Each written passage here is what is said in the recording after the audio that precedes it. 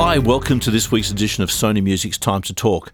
I'm your host, Sean Sennett, and I'm really pleased this week we've got a remarkable artist on the show, Amy Shark. I think she's one of the most interesting singer-songwriters to have emerged out of Australia in the last 10 years, and she's certainly had a big impact around the world with her music. She's currently got a new single out called Everybody Rise. In the chat today, we go way back and talk about life before she became Amy Shark, what it's like now for her as a songwriter and performer, some of those very famous people that have declared themselves publicly as Amy Shark fans, like Elton John, Ed Sheeran, for example, who's just written with her. So sit back, relax, maybe grab a drink. Here's Amy Shark. Hey, Amy, thanks for joining me on Time to Talk today. No, my pleasure. Thanks for having me. You know, it's funny. I used to do a bit of sort of almost volunteer work down at the Gold Coast ABC, and they said you were like their go-to person to come in and play pre-being Amy Shark. Yeah, I loved going there. I mean, I would have done anything. I was knocking on every sort of radio station door, but I remember Nicole Dyer. Nicole said it to me, yeah. Yeah, she was so good to me at the start. You know, I had absolutely nothing going on, and she was always kind of trying to find ways to squeeze me in to different radio sort of shows and stuff. So I owe a lot to them. No, she's wonderful, and she said to me they'd get you in to do your stuff, then if anybody ever cancelled, they always rang you. I know, yeah. I was the promising backup plan, and I always lived like sort of near the beach, and they're, you would know, they're sort of right near the beach, so I was like a stone throw away, so. I was scrolling through your Instagram last night, and there's a great picture there where you're playing, I think it's probably on the Gold Coast, on your own, in a bar with an acoustic guitar, and then you scroll one more picture to the right, and it's you in a stadium. That really is a hell of a journey. Do you have to pinch yourself sometimes? Yeah, it's so funny because there's definitely been so many of those moments, but it's not until it's right in front of you. And it was a friend of mine sent me that photo, and I was like, wow. And then, you know, it's not until you go back to back, and I did it probably 20 times, even when I posted that myself. I looked at it. And then I swiped, and then I looked at it again, and then I swiped, and I was like, "Wow!"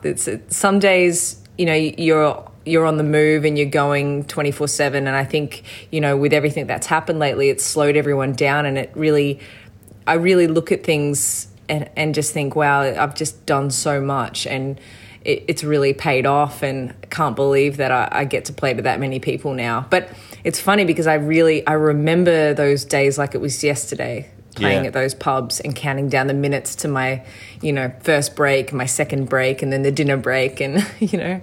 So what's the most terrifying, playing to 50 people at a solo gig or playing to 50,000 people? Well, they can be so different because sometimes I can definitely be more nervous and it can be a lot more intimidating with a smaller group in a smaller room.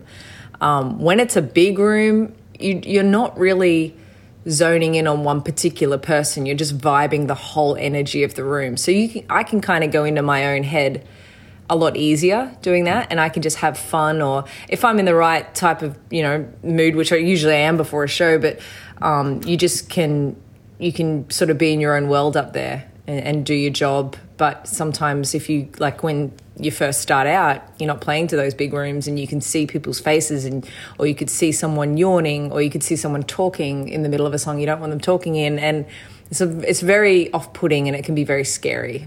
Yeah, Robert Plant once said the small gigs were terrifying when you can see the whites of people's eyes.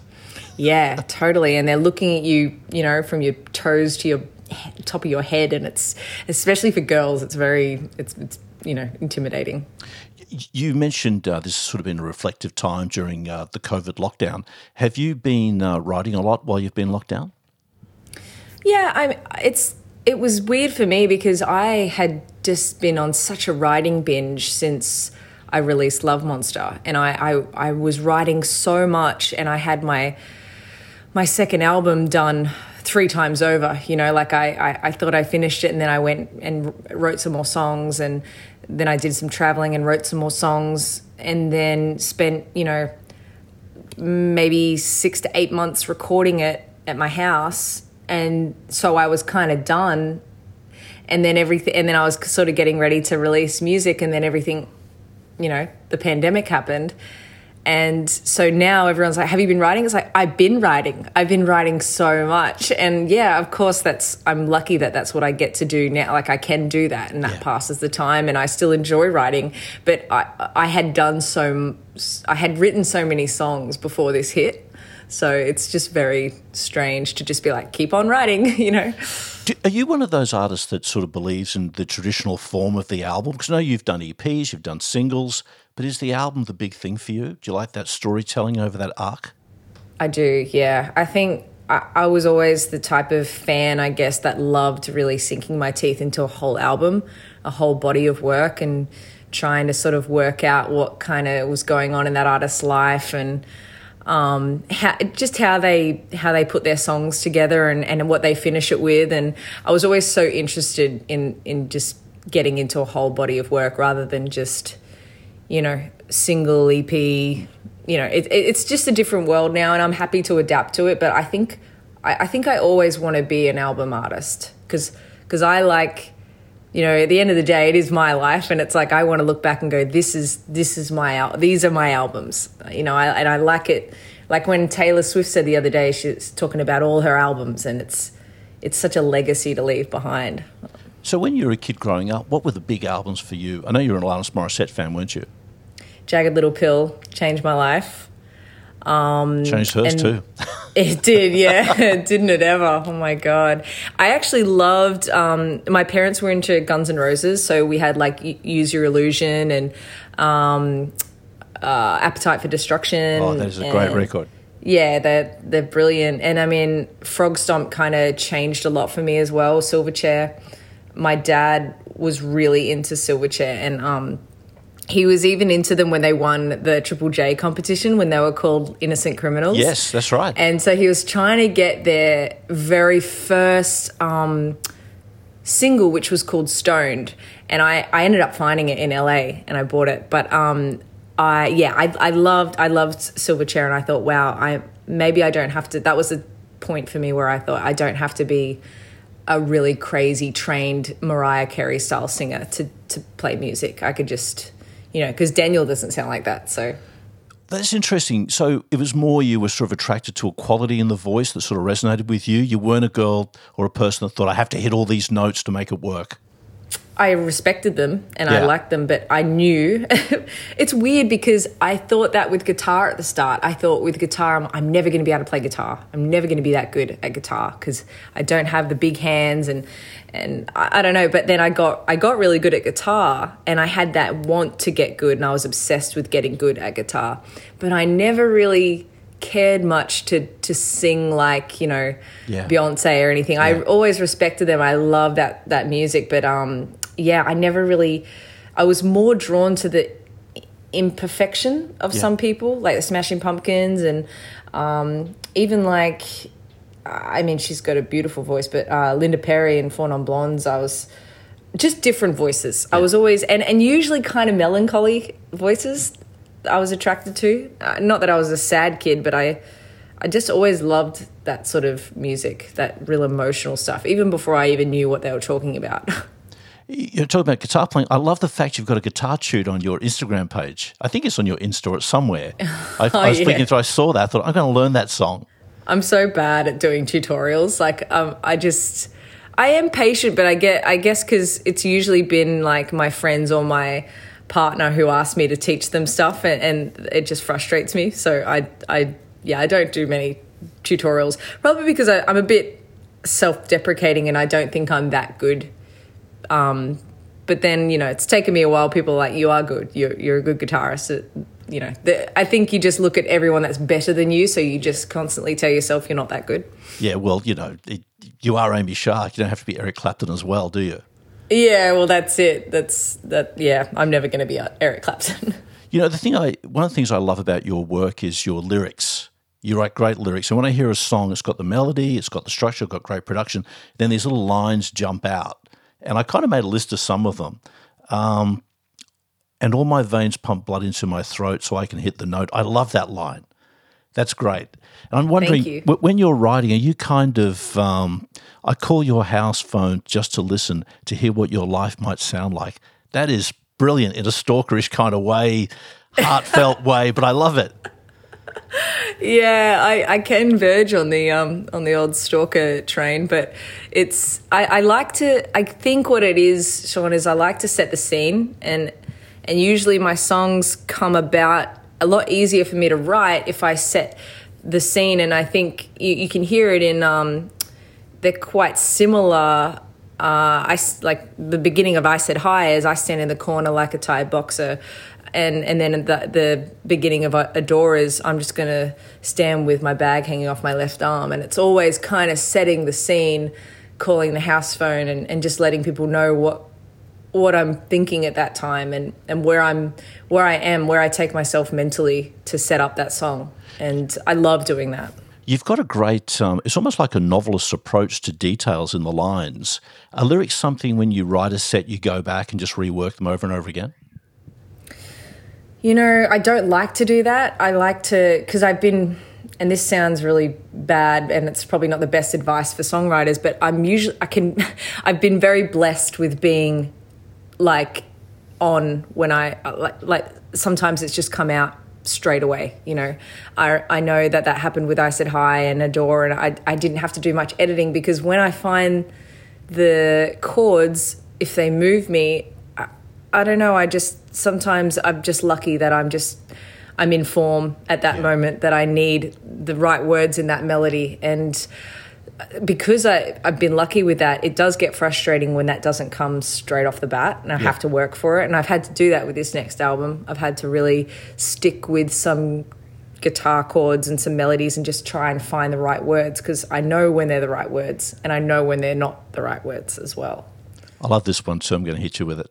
It's the fear in our hearts that goes away. It's the playful fight in a swimming pool. I mean, just that little detail of the swimming pool. Everybody's felt that.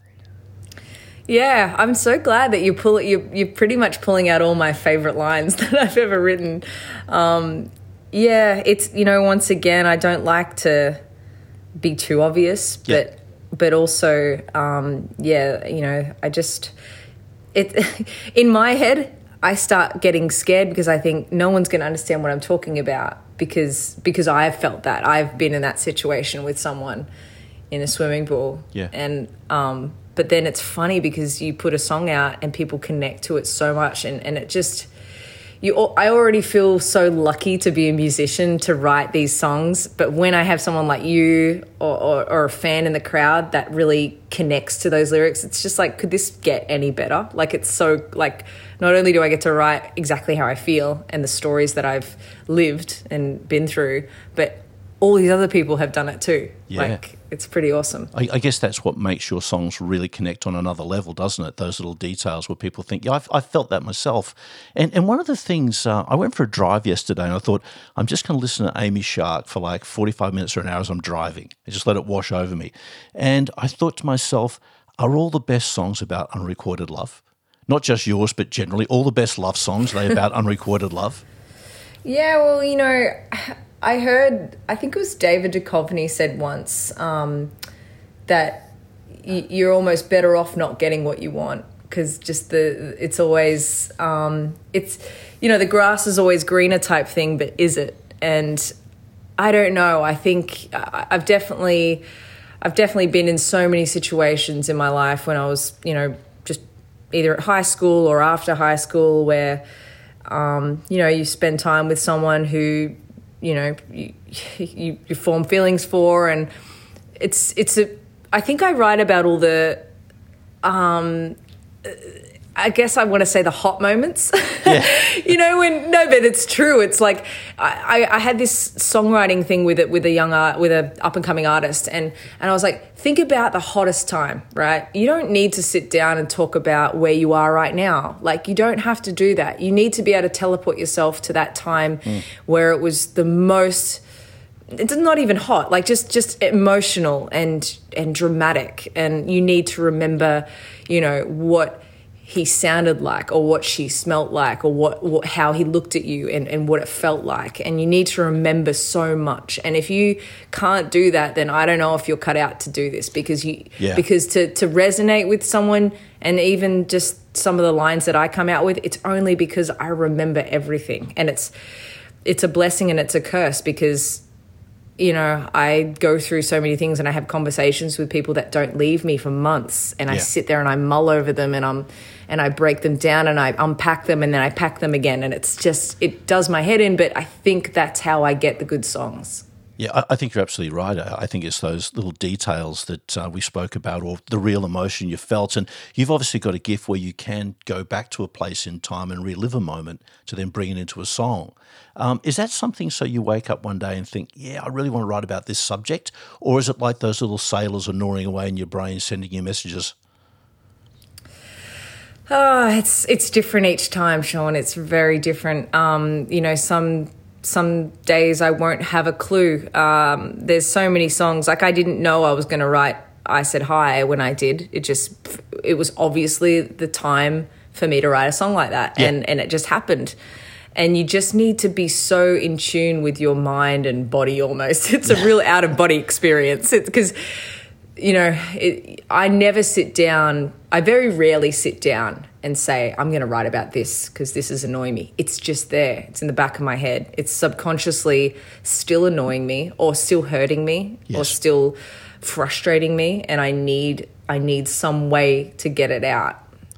So when you're writing, do you kind of like to go into a deep, dark cave somewhere, or are you sort of saying to your partner, don't bother me, don't come into my space, I'm in the meditative zone of composing? Oh, the amount of arguments that happen where Shane will get home and I'll just be like, leave. You got to get out. I'm on fire right now. You can't be here. Like, I've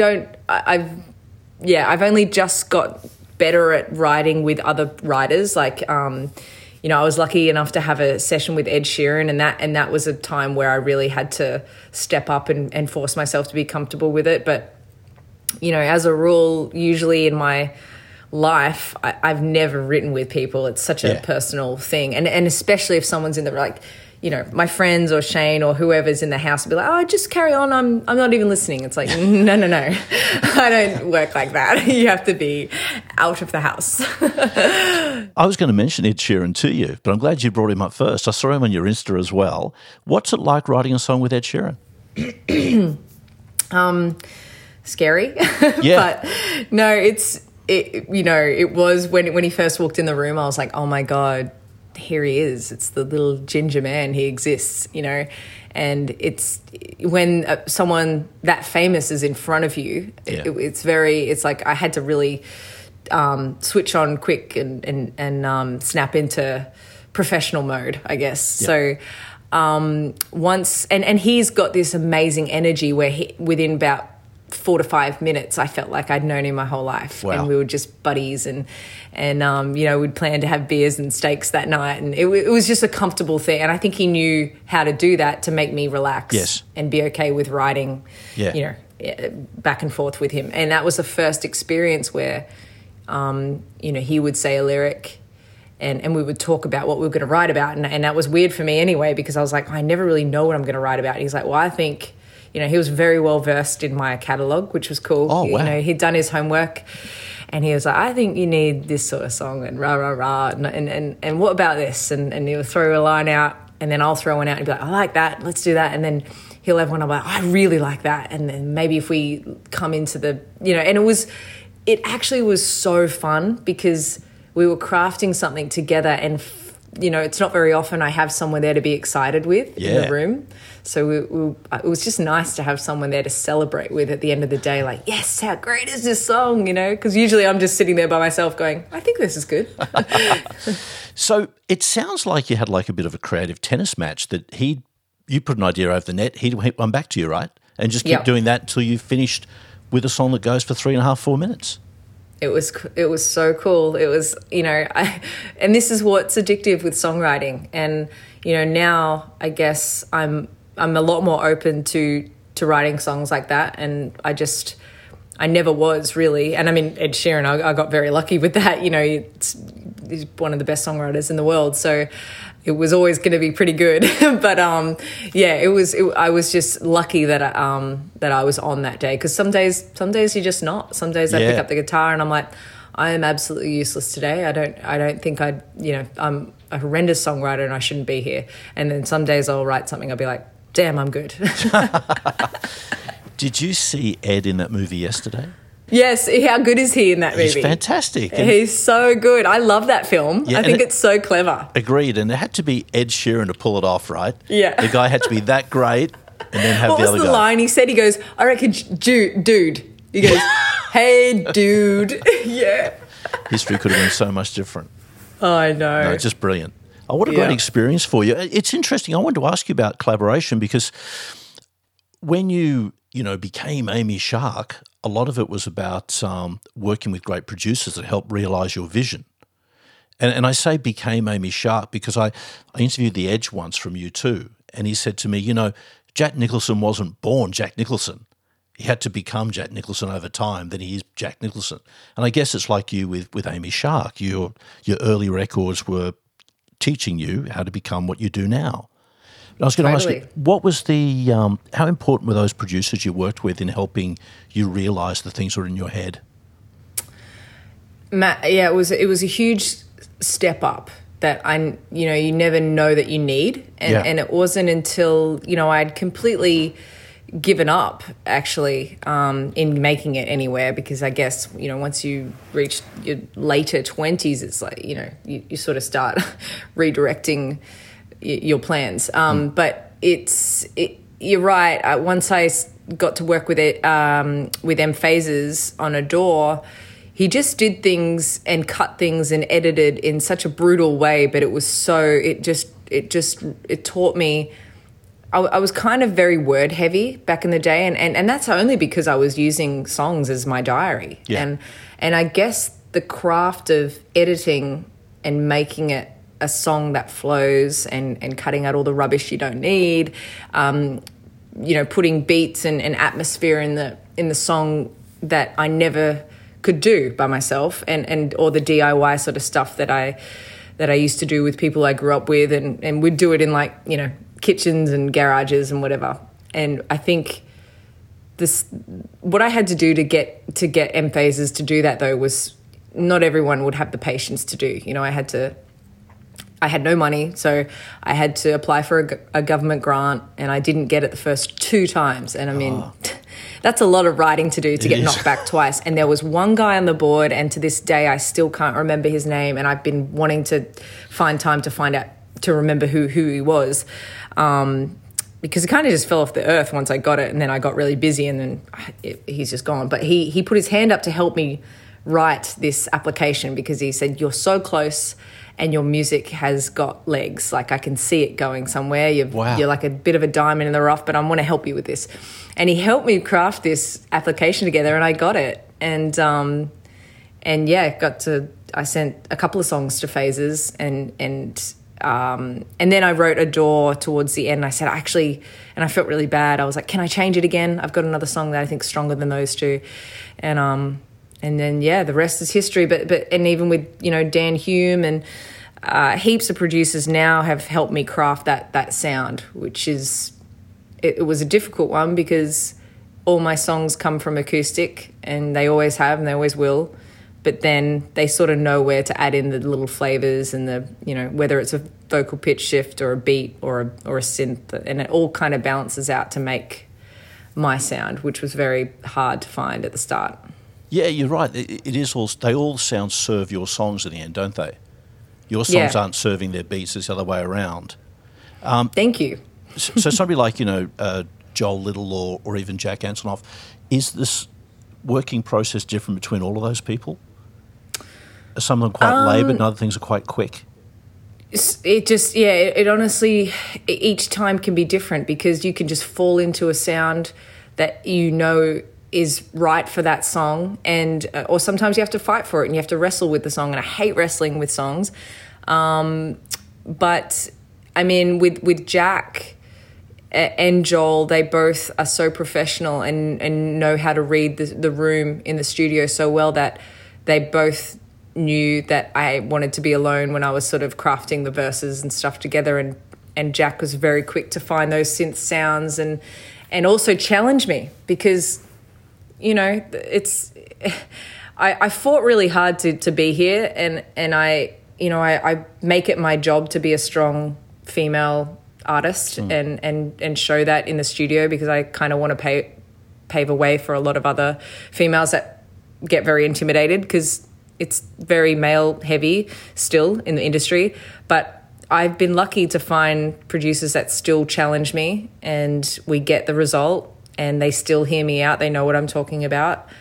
And it's just a good balance of listening, taking on their ideas, but then them being very eager to hear how I see the song, and how I want it to go as well. You said recently that you want to become more adventurous with your melody writing, and also you're experimenting with your voice more.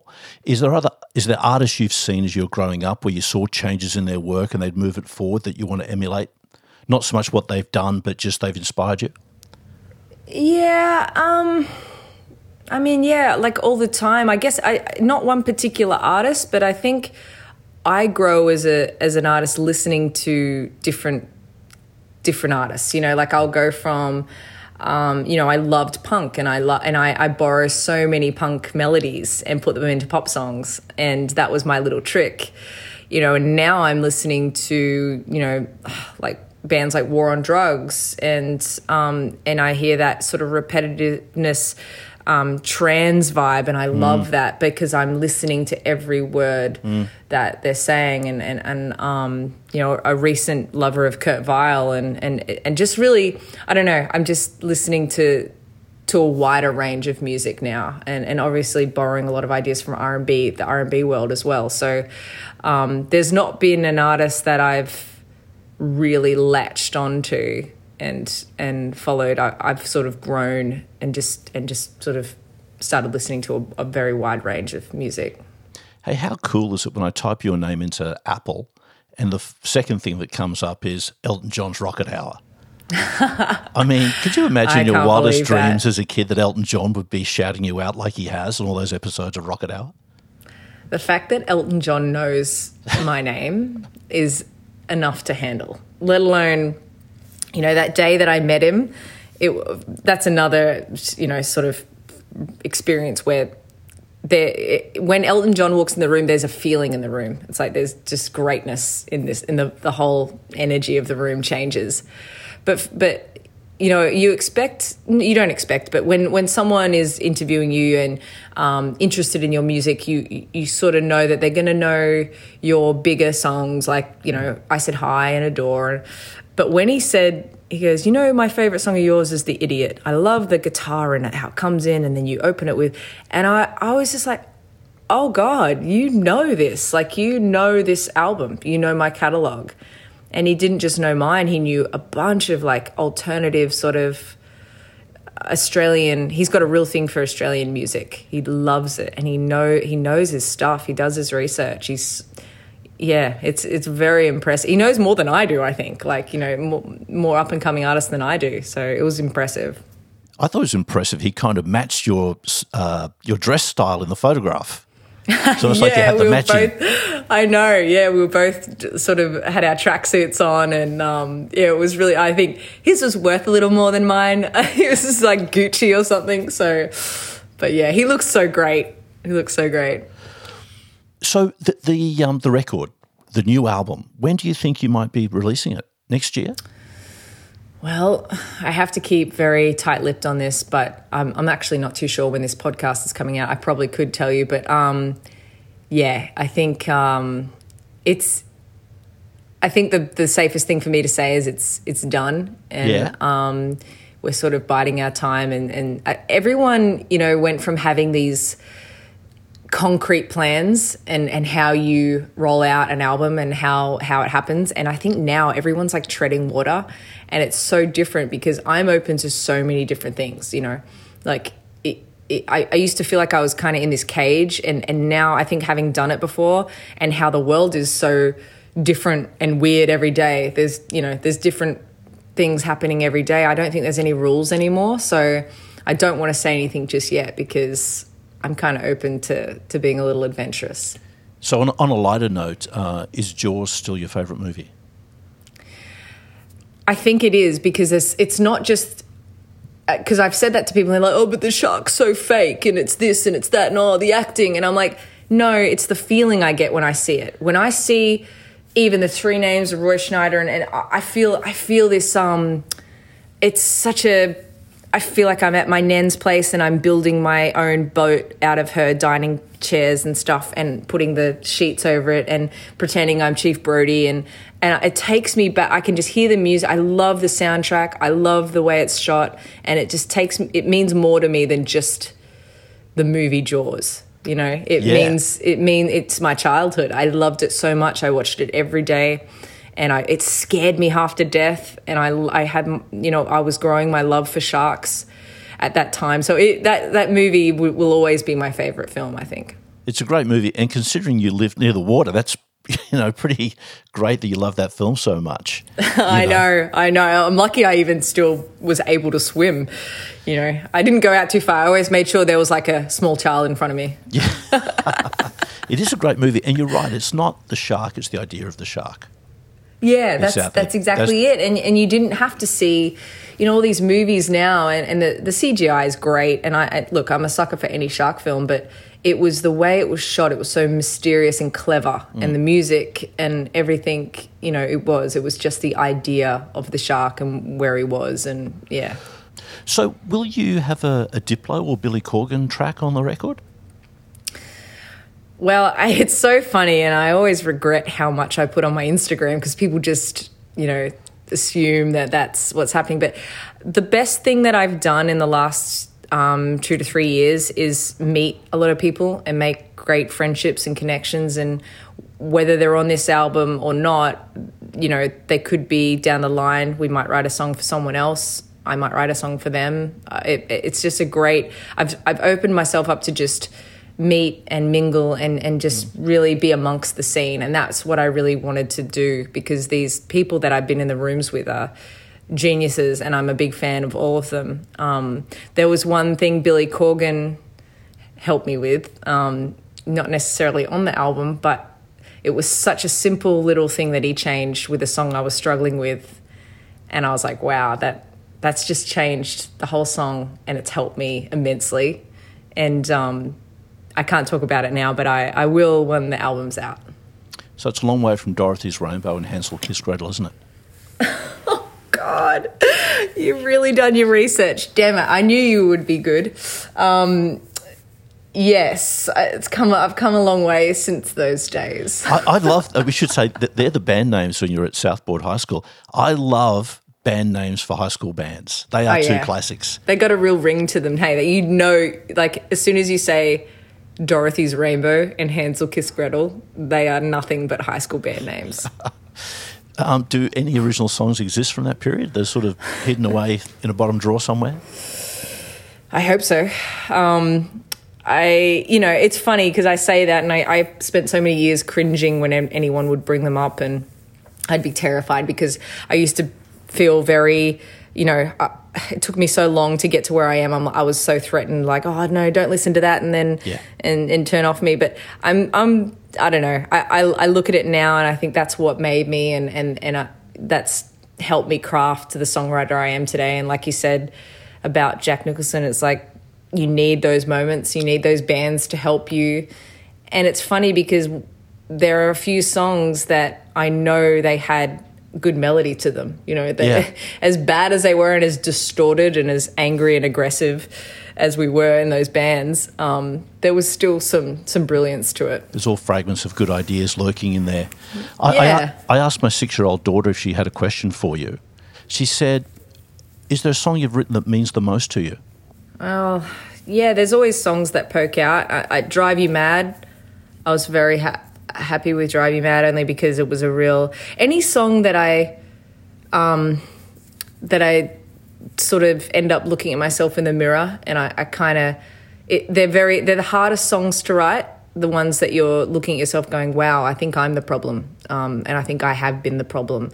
They're very difficult to write, but I remember writing Drive You Mad, and I felt like this massive sense of relief, and I think when you come out with a melody that's not so difficult, it's like the easiest ones are the best. Like, I'm enough to drive you mad. It's like, I don't know. I was just it just felt good. And there's a song on this new album, I can't tell you the name of it, but there's another song that I think beats Drive You Mad now. So when you write a bunch of songs, do you have somebody that you sort of trust and play them to, or ultimately is it Amy Shark's call? It's always my call, but Shane, my partner Shane, is my other ear, essentially. If I'm too close to the project, or if there's been plenty of songs that I think are great and then I'll sleep on it and we would have just had an argument because he's told me it's not good enough or it's not that good, and then I'll wake up and realise he's right, damn it. But he is my second ear, and sometimes I can get too involved, and I can tend, like the early in Love Monster, there was a few songs that were overcooked in the production side of things, and I've learnt now to not overcook anything and to really just give the song sort of what it wants and not what I think it needs, and not jam anything into the song that's not necessary. The song should stand on its own, and it's a lot more guitar heavy, this album, and I'm so, the song just needed to stand by itself strong and not have to have all this production to make it shine. But Shane's, he's a very good, he just knows songs, and I think it's so good that he doesn't play guitar, he doesn't produce, and I think that's why his ears are so, they're not poisoned like most of ours. Yeah. Amy, thanks so much for taking the time to chat today. I really appreciate it. Not a problem. Thanks for making the time for me. You're a bit of a superstar in the podcast world, so thank you. It was great to talk to you, and I really can't wait for the next record to come out. Same, me too. Let's chat again when it's out.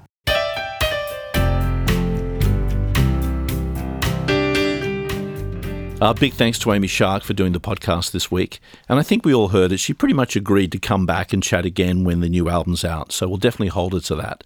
And please subscribe wherever you do listen to your podcasts. I'm your host, Sean Sennett. Please join us again very soon for another episode of Sony Music's Time to Talk.